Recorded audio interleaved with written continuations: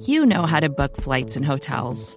All you're missing is a tool to help you plan that unbelievable travel experience. That's why you need Viator. Book guided tours, excursions, and more in one place. There are over 300,000 travel experiences to choose from, so you can find something for everyone. And Viator offers free cancellation and 24/7 customer support for worry-free travel. Download the Viator app now and use code Viator10 for 10% off your first booking in the app. Find travel experiences for you. Do more with Viator.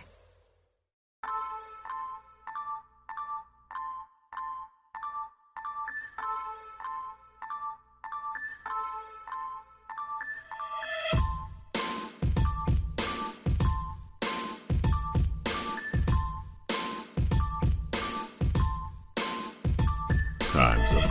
Put your pencils down, because it's time for the Star Seminar. And now, here are your hosts, Rabble Rouser and Danny Fenton.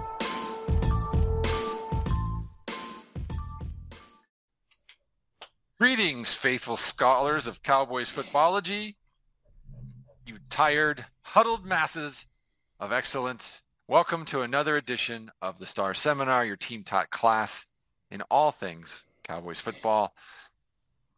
I'm old, I'm tired. He's old, he's tired. I'm Rabble Rouser, he's Danny Phantom. How are you today, Professor Phantom? Well, it's a perfect intro to express how I'm feeling, because I'm feeling under the weather right now. I have the start of a cold. This Oregon weather has been super cold this past week. I think it's deteriorating my immune system, because I just kind of feel achy and just not so good. But I will say I got some nice medicine last night, and a nice thrilling Cowboys victory. So that certainly helps out a lot. But how are you doing this morning? I would say the same. I'm exhausted. I was up late last night. I was up early today. It's been that kind of a week. But that, it was anxiety producing for a while. I added a couple years to my life, and then, or took a couple years away from my life maybe. But at the end, the Cowboys prevailed, and it was actually a pretty great game. Anxiety with a couple of things. You were worried? You were worried, perhaps? Come on. Yeah, I just like. Don't you believe? No, I don't believe. I'll tell you what. Here's why I was anxious, and then we can get into the game more specifically. There were things about the game, particularly in the way the defense was playing, that really were redolent of what happened to them against Arizona earlier in the year. Okay. Giving up big plays, right. Having a trouble getting off the field on third down, giving up big plays, or allowing a mediocre quarterback to make big plays. Not being able to stop the other team when you really needed to stop to help out your offense. So, all the way into the end of the third quarter, the defense was playing that way. And it just felt like this was one of those games where the defense got behind early thanks to a big play and just like were out of sorts and couldn't get their rhythm back. And then they did. And so I'm happy, but I'll tell you what, I know that even though both of us are old and tired, I don't think either of us are as tired as the Cowboys players, who have just completed that annual stretch of 3 games in 12 days. And hey, dude, they won all 3. So that's good news. That's a lot to celebrate. They get a much needed rest. We get a much needed rest. Mm-hmm. We actually have another podcast coming before the next game. So that gives you a sense of just how much rest the players are going to get, et cetera. So there's a lot to dive into here. I think we'll look backwards today, and we'll look forwards when we meet next time for our next cast. But before we get into that, I want to sort of look backwards and forwards at the same time. CeeDee Lamb, after a couple of games where his huge numbers were down, had another big game, another 3-digit reception game. And he's, clearly emerging as a top 5 receiver in the league. I think it's an argument can be made he has been one for a while. And it got me thinking, he's now vaulted clearly into the pantheon of the great 88s in Cowboys history. So I would love to get a sense from you of, where, at this moment in time, what does that pantheon look like? What are your rankings? So in celebration of CD, I'd like you to rank the following Cowboy number 88 from 5 to 1. Ooh, okay. So we got, and I'll just lay these out in historical order. We've got Drew Pearson. Mm-hmm. We Hall of Famer Drew Pearson. And we have Hall of Famer Michael Irvin. We have the great Antonio Bryant. Oh, jeez. We have his long lost cousin Dez Bryant. The great thing about drafting Dez Bryant was that anybody who had an Antonio Bryant jersey could use the same jersey yet again. Yes. And then finally, last but certainly not least, we have the current 88 CD Lamb. How would you rank them? Let's start with number 5 and we'll go to number 1. Well, first off, I do have an Antonio Bryant jersey hanging up in my closet. So, well, nice. maybe I do. Maybe I don't. I don't know. Okay. This is a great thing. First off, I mean, this is a tough one because there's so many different directions you can go. I've ranked these before on Twitter and talked about it. I think, like with athleticism, just overall, I don't know, likability. There's so many different things directions you can go. But here's what I'm going to do. I'm just going to go with what I think when I look at, and of course, the CD's career is unwritten, so I'm going to project that. And I'm going to look at this and just think of who is the most talented player of all those groups. And that is why I am going to rank CD number 1. And I think when you start to go through the list and start to put all these attributes together, I think that you'll find that he ends up checking off the most. Like if you start to talk about things like you didn't like about the other ones, you'll probably find that's not present with CD Lamb. Like, CD Lamb he's a talented player, first off. So it's there. I mean, that's one thing. But he's a team player. He's a dynamic player. Like he does different things, cause he's got a nice little rushing game going that the Cowboys use him regularly. So I just think to me, CD is the top guy. So I won't spend too much time talking about that. I know that's probably not what you expected. I'm going with CD first. I'm going. No, this is a huge upset. We're going to have so much to talk about, my friend. Yeah, I'm going with the playmaker second. And here's the thing: I mean, there's a lot of different lists that he would be number 1 on. I mean, he is the established receiver that has the championships, and he's a Hall of Famer. And he's probably, you won't find, I mean, Troy Aikman would probably tell you won't find a better teammate than Michael Irvin. And the passion that in which he wanted to win with was just off the charts. And now there were some off-field Michael Irvin things that would push him down a lot of lists or off many lists that's, some people may have some thoughts about. I still think I'm looking at the Michael Irvin, the player, and it's hard to argue how incredible he was in that regard. I do think athletically he's not first or second on this list. So that kind of brings him down a little bit too. When I look at what I think CD Lamb will become, that's why I have him ahead. So that is that's the 1 and 2. I feel good about this. This is the part where it gets tricky because this is where you just have some bias coming into play. I'm giving Drew Pearson the nod at 3. I think that, of course, he is also now, like Irvin, a Hall of Famer. So, that means a lot. And I think as, we're kind of from the same time period, so we kind of know what Drew Pearson meant to the Cowboys and just how incredible he was, and especially at clutch times. I mean, so clutch. Yeah. So he would be on the list, number 1 on the list if we were judging by, clutchness for sure. And so Pearson goes 3 to me over Dez. And here's the thing too, is I would have, if you would have asked me like in year 4 of Dez, I probably would have Dez really high because of his, where he was projected and his trajectory and I think after 2014, yes, you could have projected that he would have 4 or 5 more years like he had been having, and it was when he was on fire. And then, yeah, I could see him being at or near the top of this list. I think the fact that he fizzled so quickly, and this was Mm-hmm. talked about a lot too, is and caught me off guard. It took me a while to come to terms with it, but just he had a great athleticism and stuff, but fundamentally sound and kind of his mental aptitude, I think, was not at that high level, and those things started to surface more as his athleticism deteriorated, and of course he's just suddenly just not wasn't a good receiver anymore, you know. And I mean, if you look at when the Cowboys released him, we all expected him, well, someone will pick him up and use him properly, and of course there was none of that. So and Dez too, and we got some behind the scenes too. I know that Dez is a fan favorite, and I definitely appreciate what Dez gave the Cowboys throughout his career, Dallas. But we saw a little bit of the headache that he was too. I think that I would have liked to seen a player that was more team focused and not so. I don't know. Just sometimes he just didn't have his head right.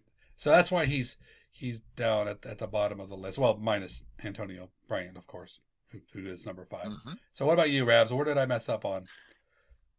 You messed up so many times. No. I mean, I think your rationale makes sense. I think you were right in saying earlier before we started recording that it's it depends on what criteria you're using. But let me ask you this: who do you think was the most physically gifted of the 5? Honestly, I probably would pick Dez Bryant if That's really interesting. As I actually think I would pick Antonio Bryant. I think Antonio Bryant was incredibly gifted. I mean, the things he could do physically, the speed, he's probably the fastest of them. I mean, if you look at this group, this is not a group. None of these guys are burners. No. Right? No. These are all like 4'6" guys who played, who were either crafty or played with incredible competitiveness, or in Michael Irvin's case, both.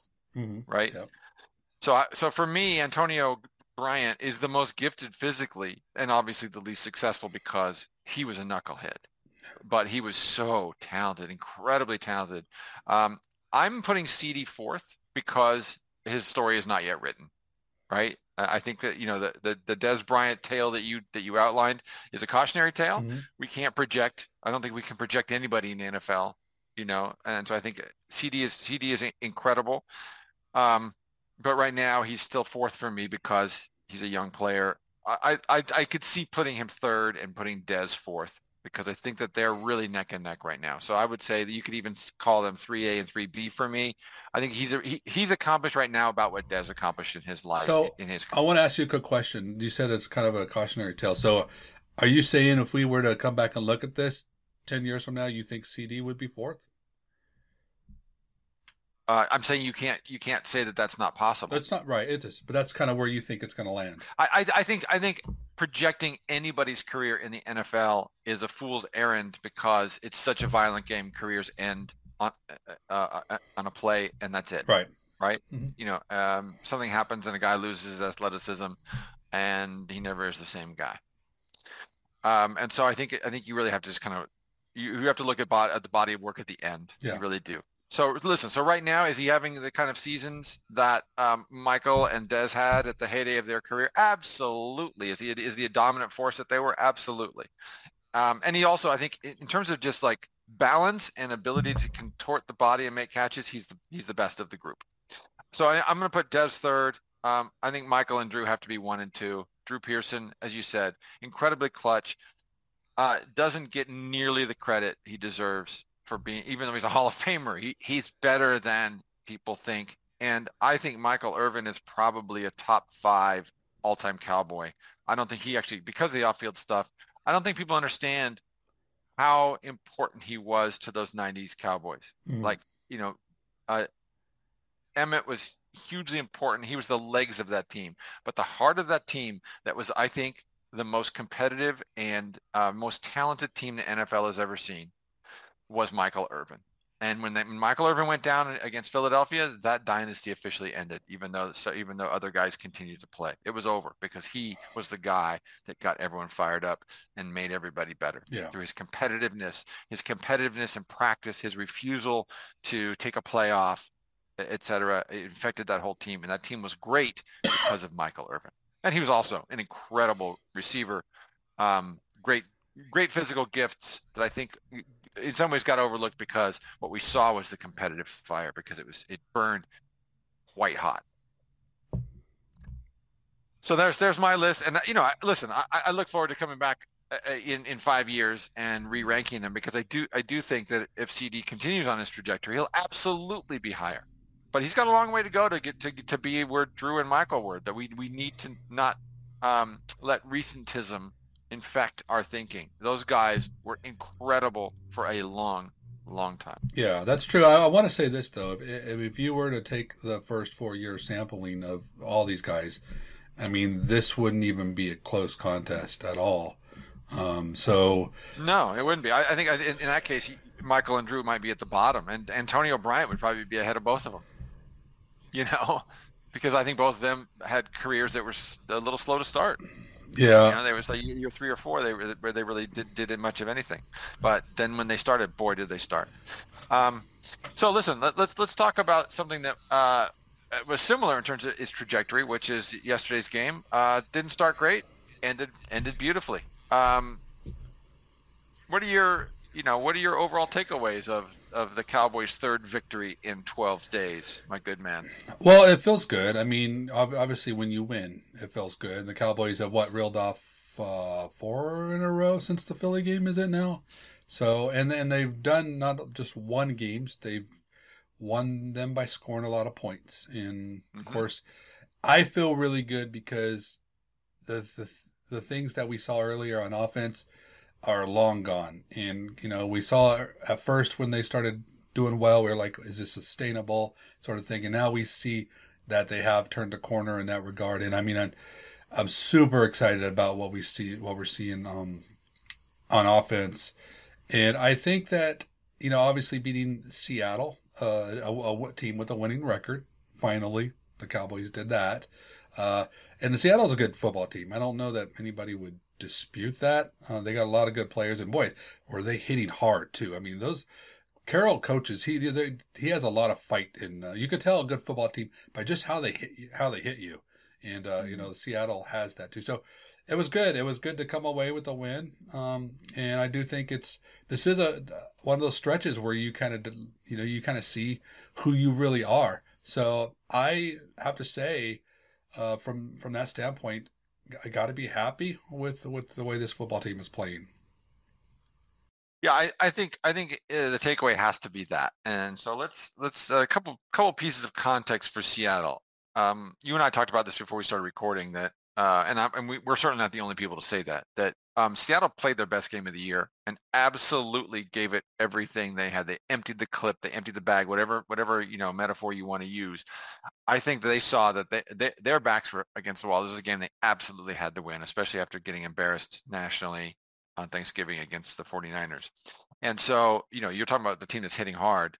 They hit really hard. I think also, and I think you actually tweeted about this during the game, that this is probably if not certainly the best group of wide receivers the Cowboys have seen all year. And it might be the best group of defensive backs they've seen all year. Right. And so I think that the Cowboys defensive backs and wide receiver core are strengths. And I think both of them struggled uncharacteristically because they were going up against arguably the best unit they've seen all year. One other piece of context I think is really important. We talked about it a couple times now. It was 12 days, 3 games, third game in 12 days. They won all 3. Last couple times they won all 3. Were 2016 and 2018 both great seasons. Obviously 2018, if you remember, they started a little slower, but then they really caught fire in like November or in early December and sort of forged ahead to a division championship. They won the division both of those years. In both of those years, they won all 3 during that 12-game stretch. So let's just go back and look at those third games. So in 2016, if you remember, they were on fire. They were beating everybody by double digits. That game in question was a really ugly game that they were frankly fortunate to win. They got a fumble recovery deep in Minnesota territory, and it ended up winning an ugly game, 17-15 over Minnesota. And then in 2018, they had a very close defense. It was a defensive jam against a very potent New Orleans offense, but it was a game where they beat New Orleans 13-10. Didn't look good on offense, It was a really a struggle. And I think the takeaway is that, listen, the third game in 12 days is going to be an ugly game. There were lots of penalties. It's going to be a game where there's lots of mistakes. It's going to be a game where their teams are exhausted mentally. There were mental errors. And it's very unusual that game is going to be a blowout. Like, you're going to sustain blowouts. In those 2 years when those teams were incredible teams who were playing at their peak, and they barely escaped in both of those. And I think we should start to expect that even if the Cowboys can pull out a victory, even if they're winning the first two of those 3 games by substantial margins, that third game is going to be a close one, because honestly, both teams just want to get it over with because they're beat up, they're exhausted, they're tired, etc. Yeah. And so I think those are important pieces of context when people are like, oh, the Cowboys, Did they play great? No.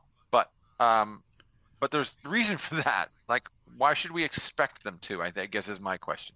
Right. I mean, I know that we all know by now that everyone plays 3 games in 12 days. If you're playing on Thursday night, you get that.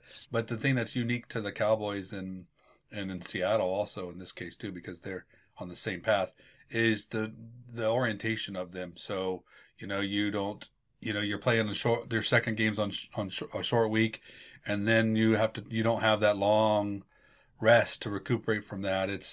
By the time that third game comes around, it's a little bit different for the Cowboys. And you're right. To me, I always look at the stretch. I'm like, which ones shouldn't the second middle game be the hardest? Because it's the least amount of rest. But I mean, you don't have that time to recuperate, and so by the time this third game comes around, you are worn down. But I tell you what, I mean, the offense didn't look worn down, Rabs, and I wanted to shift gears and just ask you about this. Yes.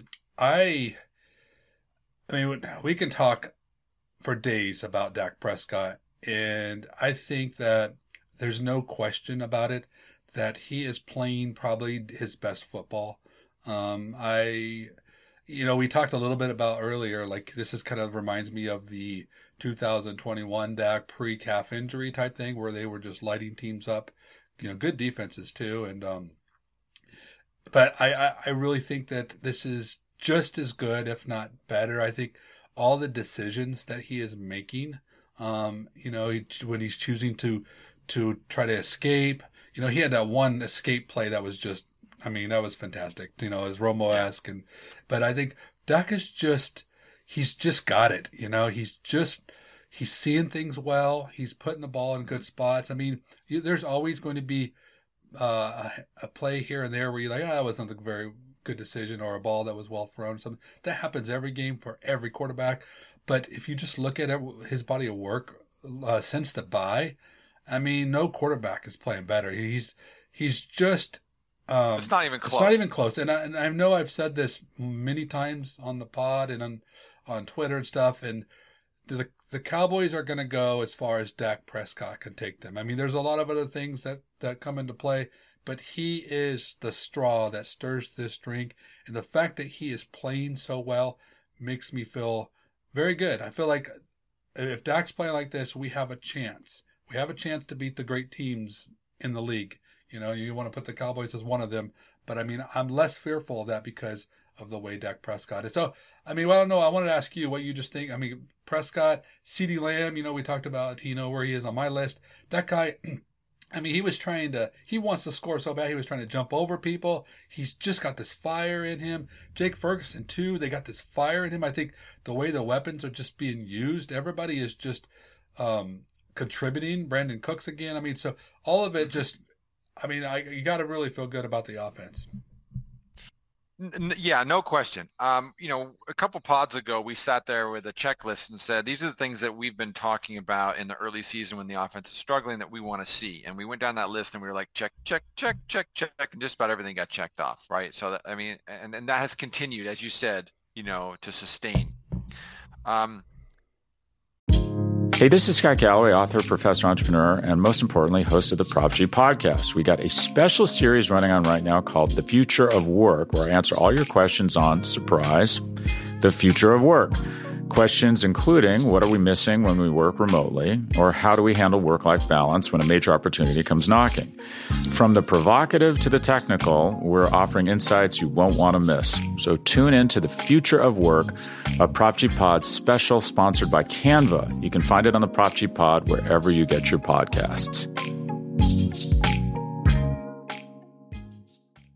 With threats to our nation waiting around every corner, adaptability is more important than ever. When conditions change without notice, quick strategic thinking is crucial. And with obstacles consistently impending, determination is essential in overcoming them. It's this willingness, decisiveness, and resilience that sets Marines apart. With our fighting spirit, we don't just fight battles, we win them. Marines are the constant our nation counts on to fight the unknown. And through adaptable problem solving, we do just that. Learn more at marines.com. And I think in particular, like having this sort of core group of weapons. So CD's playing really, really well, but as you were mentioned, Jake Ferguson and Brandon Cooks, I think are lending themselves to that as well. And so they have the opportunity now to put teams in a bind, right? And I think because you can't like double all three of those guys, and then if you leave one of them single and he gets free, it's going to be dangerous. So here's the thing. I think that Dak is playing about how he's always played. I think Dak has always been this guy. I think the difference is, and this is one of the things that we talked about, that we wanted to see, that we needed to see, especially in the transition from Kellen Moore to Mike McCarthy. I think he's got plays where he can push the easy button significantly more often. He's throwing to guys who are wide open. He's got reads that are simple. Not all the time. Lots of times he's forcing things, into tight windows, or not even forcing, but like throwing into tight windows, throwing with great accuracy, throwing with great anticipation. You're absolutely right. His pocket awareness is incredible. But I think that part of that is he's not being asked to do that kind of stuff every play, right? There's lots of plays where he just hits a guy who's wide open, and I think that as the sort of baseline allows him to then sort of make those plays occasionally. And I think that for that, we have to give credit to Mike McCarthy. And so we have a Dak and Mac show now where I think Mike McCarthy is providing Dak with an offense that allows Dak to be his best self. And by his best self, I think it just means they're going to go as far as he can go, but he doesn't have to be a hero every snap, right? There's been too many years recently where he's had to be a hero almost every snap, and that's not the case now. Like there's a certain number of plays where you can just boop, fade back, make the play, boom, and that I think is a great help to him. We've been bagging on Mike McCarthy. A lot of people have been bagging on Mike McCarthy. He seems like a doofus, but he's got a long history of doing great work with quarterbacks, even great quarterbacks, but maximizing their greatness. And I think that's what he's doing now. And it took a while. It took a while for everybody to get into a rhythm, but boy, are they all in their collective bag. Yeah, I absolutely. I think to me, there's two things. There's play caller Mike McCarthy and there's head coach Mike McCarthy. And I would have told you that both of them are not good things at the right. At the before the bye.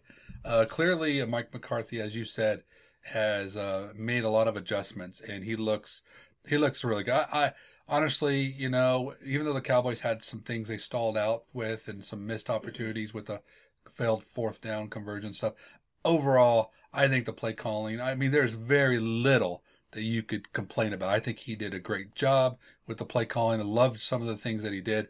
The only thing that I didn't care for as far as play calling wise was his decision to throw the fade route to CeeDee Lamb under 2 minutes to go. I don't mind trying to go for that, never give Seattle the ball back or put the game away. But I think you need to choose a more high percentage play, at least one that's going to use 40 seconds, because Seattle didn't have any timeouts. So they could have tried to just shorter pass, or Dak could roll out and maybe just slide to the ground to, if they weren't going to get it, rather than end up being an incompletion. So I didn't care for that play calling, but outside of that, the play calling I thought was great. I did have some questions with the Mike McCarthy head coach thing.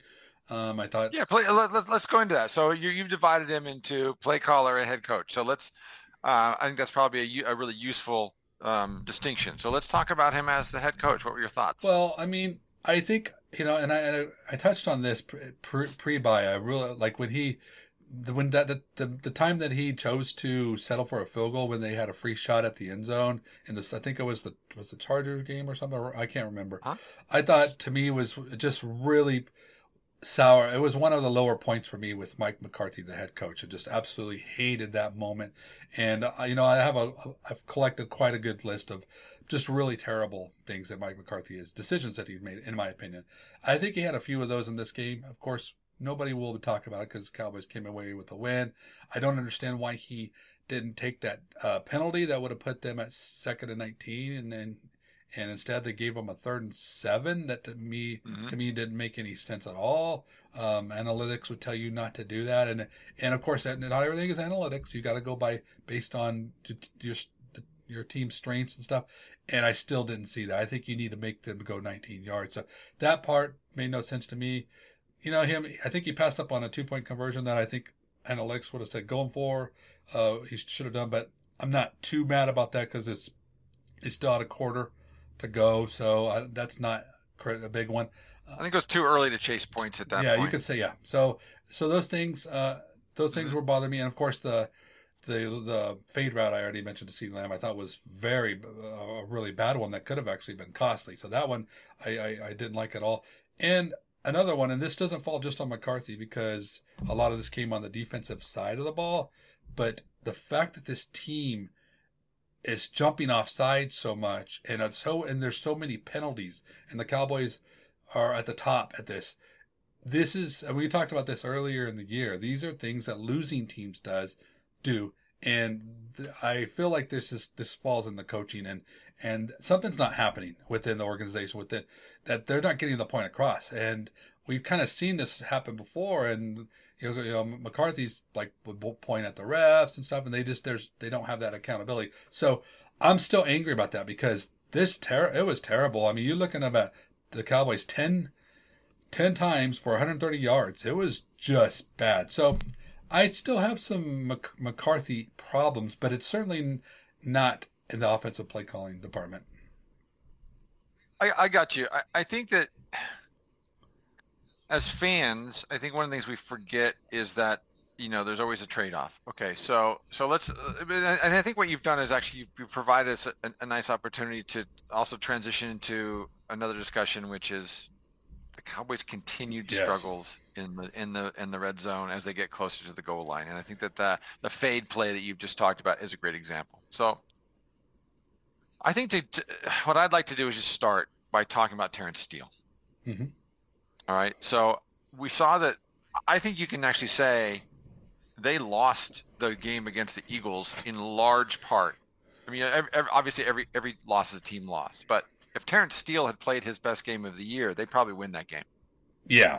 Even just not so bad. I mean, just even that one play, if he just doesn't miss that one play, he got beat a bunch of times. I mean, so many times and so badly that it just, he basically single-handedly ended drives. And so, then we've seen good Terrence Steele the last couple of weeks, or we've seen a Terrence Steele that hasn't hurt them in quite the same way. And I think that the Terrence Steele that we saw against Philadelphia, we saw again last night. The Seahawks aren't as good at that particular defensive end position. They can't throw two different guys who have such contrasting styles at him, so that it wasn't as bad, visually. But I still think that there were some real problems there, and Dak did have to play hero ball a couple times because Terrence Steele is really, really struggling. Okay, so that's point one. The other is that the running game is really challenged. Right, so I think Pollard ended up with something like 20 carries for 68 yards, so like 3.2 or something like that. I mean, but not a great average, maybe 3.3 something. He had, and one of those was a long run. A lot of times he was met at the line. He got 1 or 2 yards. It feels to me like the Cowboys' running game works only because of the threat of the deep pass. Mm-hmm. Right, so that because the Cowboys have been doing so, and we certainly saw that on Thanksgiving, right? I mean, just deep pass after deep pass after deep pass. They're really finding that.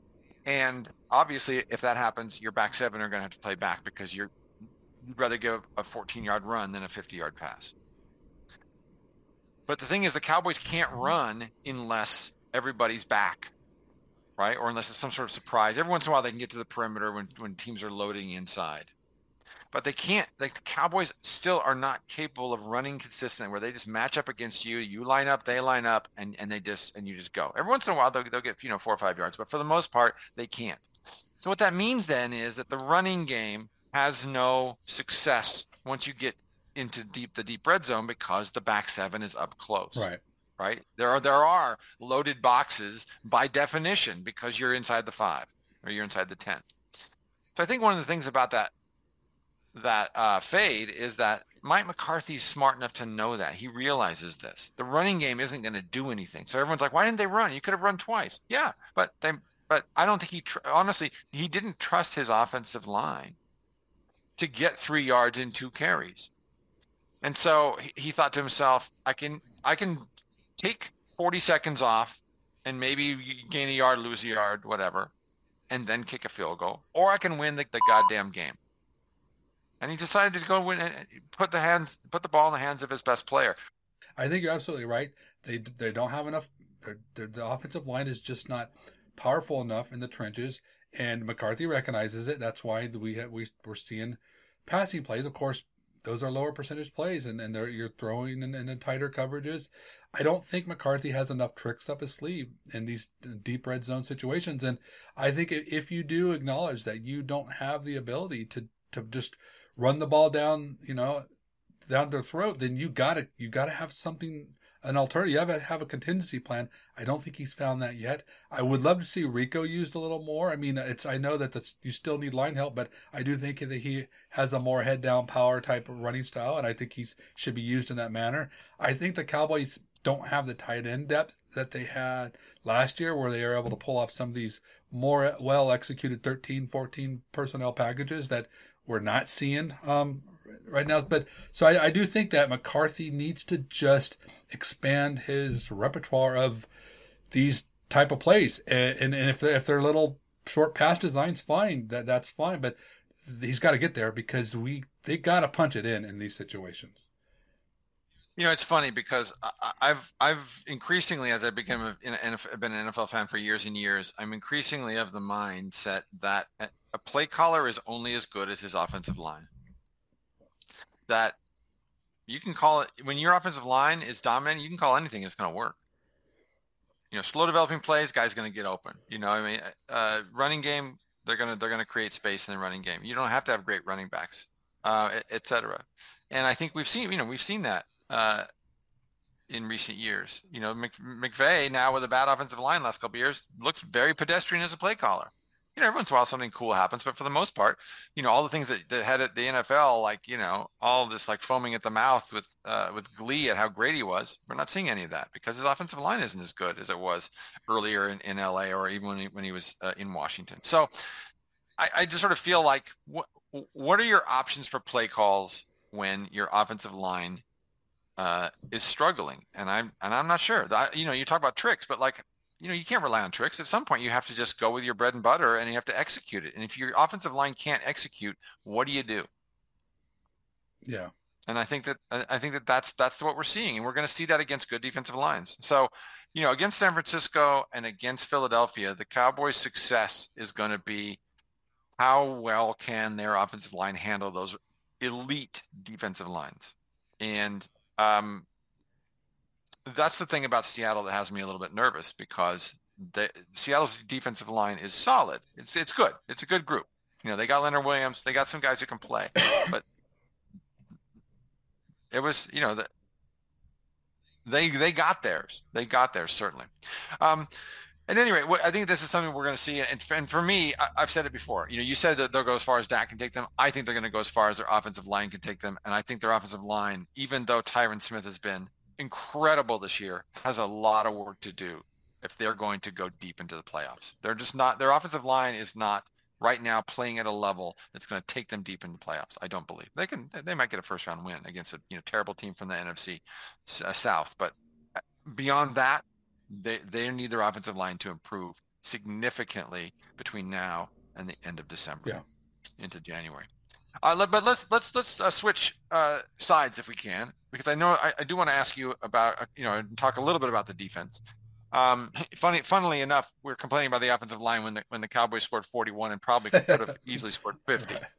Um, so Dak was the offensive player of the month in November, and Deron Bland was the defensive player of the month in November. We talked about this last week, in which you said, yeah, but look how often he's getting beat, and this was the second week in a row in which that was the case. Last week I think I and everybody else kind of poo-pooed it, and now I am very, very sorry to say and to have to admit that I think you might have been right, my friend.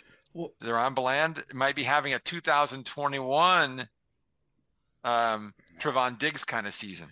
Yeah, well, you know what? I'm not going to use this opportunity to flex here, because I love Deron Bland, and I think I still think that what he brings to this Cowboy team is fantastic, and second year player still learning, and so there's so much I like about him, but I at the same time, and this is the part that's important, is I think we need to realize what kind of skill set that he brings and some of his limitations, and I thought that he just got caught sometime last night, just bad spots, and I think he did. I mean, he did have a bad game. He gave up 6 catches for 137 yards in the first half alone. It's the most yards a corner has given up in a half this season. That's not good. He mentioned earlier that this is Seattle has a great trio of receivers, and it wasn't just Bland too. I mean, Gilmore's having trouble. Basically, the safeties all looked overmatched at times. The only player that really showed up, which surprised me, was actually Jordan Lewis. I mean, I think he made some big plays, and Bland did too. I mean, and I actually, in my five things to watch article, Thursday before the game, I mentioned that Bland's going to get a pick, because I thought Geno has kind of a slow wind up and stuff, and he did. But overall, the defense, the pass defense, really surprised me. It's just, I mean, if you look at this team, I mean, they give up 334 yards to passing. That's very uncharacteristic of it. It's the most they've given up all year. And remember, we're just a couple games removed from them giving up 61 and 77 against the Giants and Panthers, respectively. So, yeah, it wasn't good for the whole unit at all. So I wanted to try to understand I do feel like it kind of reminds me a little bit of the Philly, in the sense of Philly scored a lot of points. They got 28 points, 4 touchdowns. However, the defense did show up in crunch time. They had 2 big stops. Mentioned Jordan Lewis on 3rd down, and then the defensive line came along and made plays too. And so another thing, where is your mind at with this defense as a whole, and then this Cowboys pass rush that did not seem to be there last night? Now that for me is the interesting question, and the key to so much, because the Cowboys pass rush is the best unit on the team, even as well as Dak and CD are playing. The pass rush is a more dominant unit, or has been, than the passing game and quarterback and wide receivers, and it's the unit that sort of the team is built around, both literally in terms of players, but also I think psychologically and philosophically. And so when they don't perform well, the whole operation kind of breaks down a little bit. That whole complementary football operation, it sags a little bit under its weight. And I can't tell you exactly what happened, but I do think that the other thing that's similar to what we saw in Arizona was that Seattle had a big, and we saw this against the Jets too. Remember there was a moment there against the Jets where the Jets got a really, really long pass to Garrett Wilson. Bad safety play where he jumped the route. Cornerback got beat, and it was a long, very similar kind of play. And against the Jets, they settled down a little bit, but against Arizona made a couple of big plays early, and I felt like they're not used to it, and they start to press and get desperate. I thought a lot of those offsides calls and things like that were them trying to change the script of the game, and being a little desperate because they were in such unfamiliar territory. And I can't tell you entirely why they weren't playing well, other than to say they were exhausted, because they really, especially up the middle, we've seen the Cowboys do such a great job with generating interior pressure, and they really couldn't against the Seahawks. They really struggled. So my fervent hope is that this is just a matter of, it was a one-time thing. They were a little bit, they were exhausted and tired and weren't at the top of their game. But as you said, I think the important thing is they kind of settled down. I think that they started playing within themselves a little bit more as a defense, but also really as a pass rush. And those stops at the end, which I think are worth detailing. So the Seahawks went up 35-27 right at the end of the third quarter, right, beginning of the fourth. I guess it was probably the very, very beginning of the fourth quarter when they actually scored. And then their next possessions were turnover on downs, 10-play drive, 29 yards. Turnover on downs, 5-play drive, 24 yards. Turnover on downs, 5 plays, 25 yards. So the Cowboys, and then of course an interception by Deron Bland earlier. So they were like 4 out of 5 possessions where they kind of settled down and played much better and won the game because of it.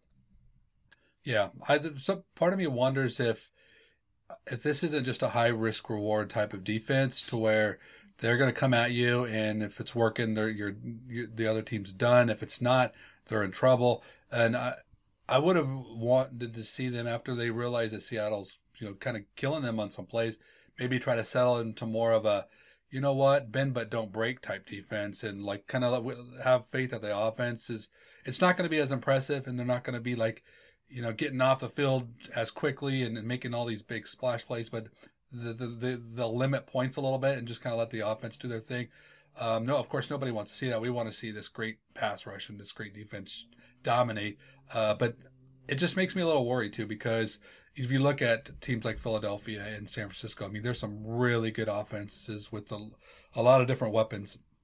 And if the Cowboys show up with anything like they did last night, then that's going to be, we'll see one of those San Francisco repeat type of games as far as, at least defensively, they won't be able, they can't hang with those teams with what they gave us last night. So I don't know. I don't want to be too critical on it because they've been so great, but certainly at the same time, it's a little concerning. And you know what? I guess they're going to need to show up against big teams, and one of those big teams is the Eagles next Sunday. And I get, we will be curious to see how that plays out. But that is all we have for our show today. If you haven't yet, please do subscribe to the Blogging the Boys Podcast Network.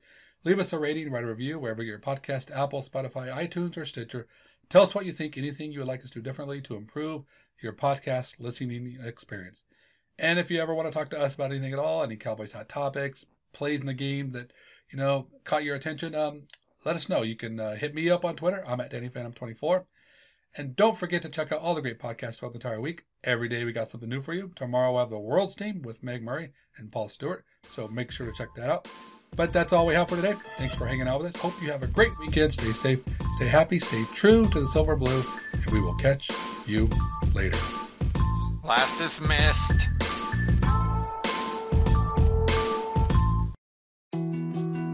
More to-dos, less time, and an infinite number of tools to keep track of. Sometimes doing business has never felt harder, but you don't need a miracle to hit your goals. You can just use HubSpot, because their all-in-one customer platform can make growing your business infinitely easier. Imagine this: high-quality leads, fast closing deals, wildly happy customers, and more benchmark-breaking quarters. It's not a miracle, it's HubSpot. Visit HubSpot.com to get started today.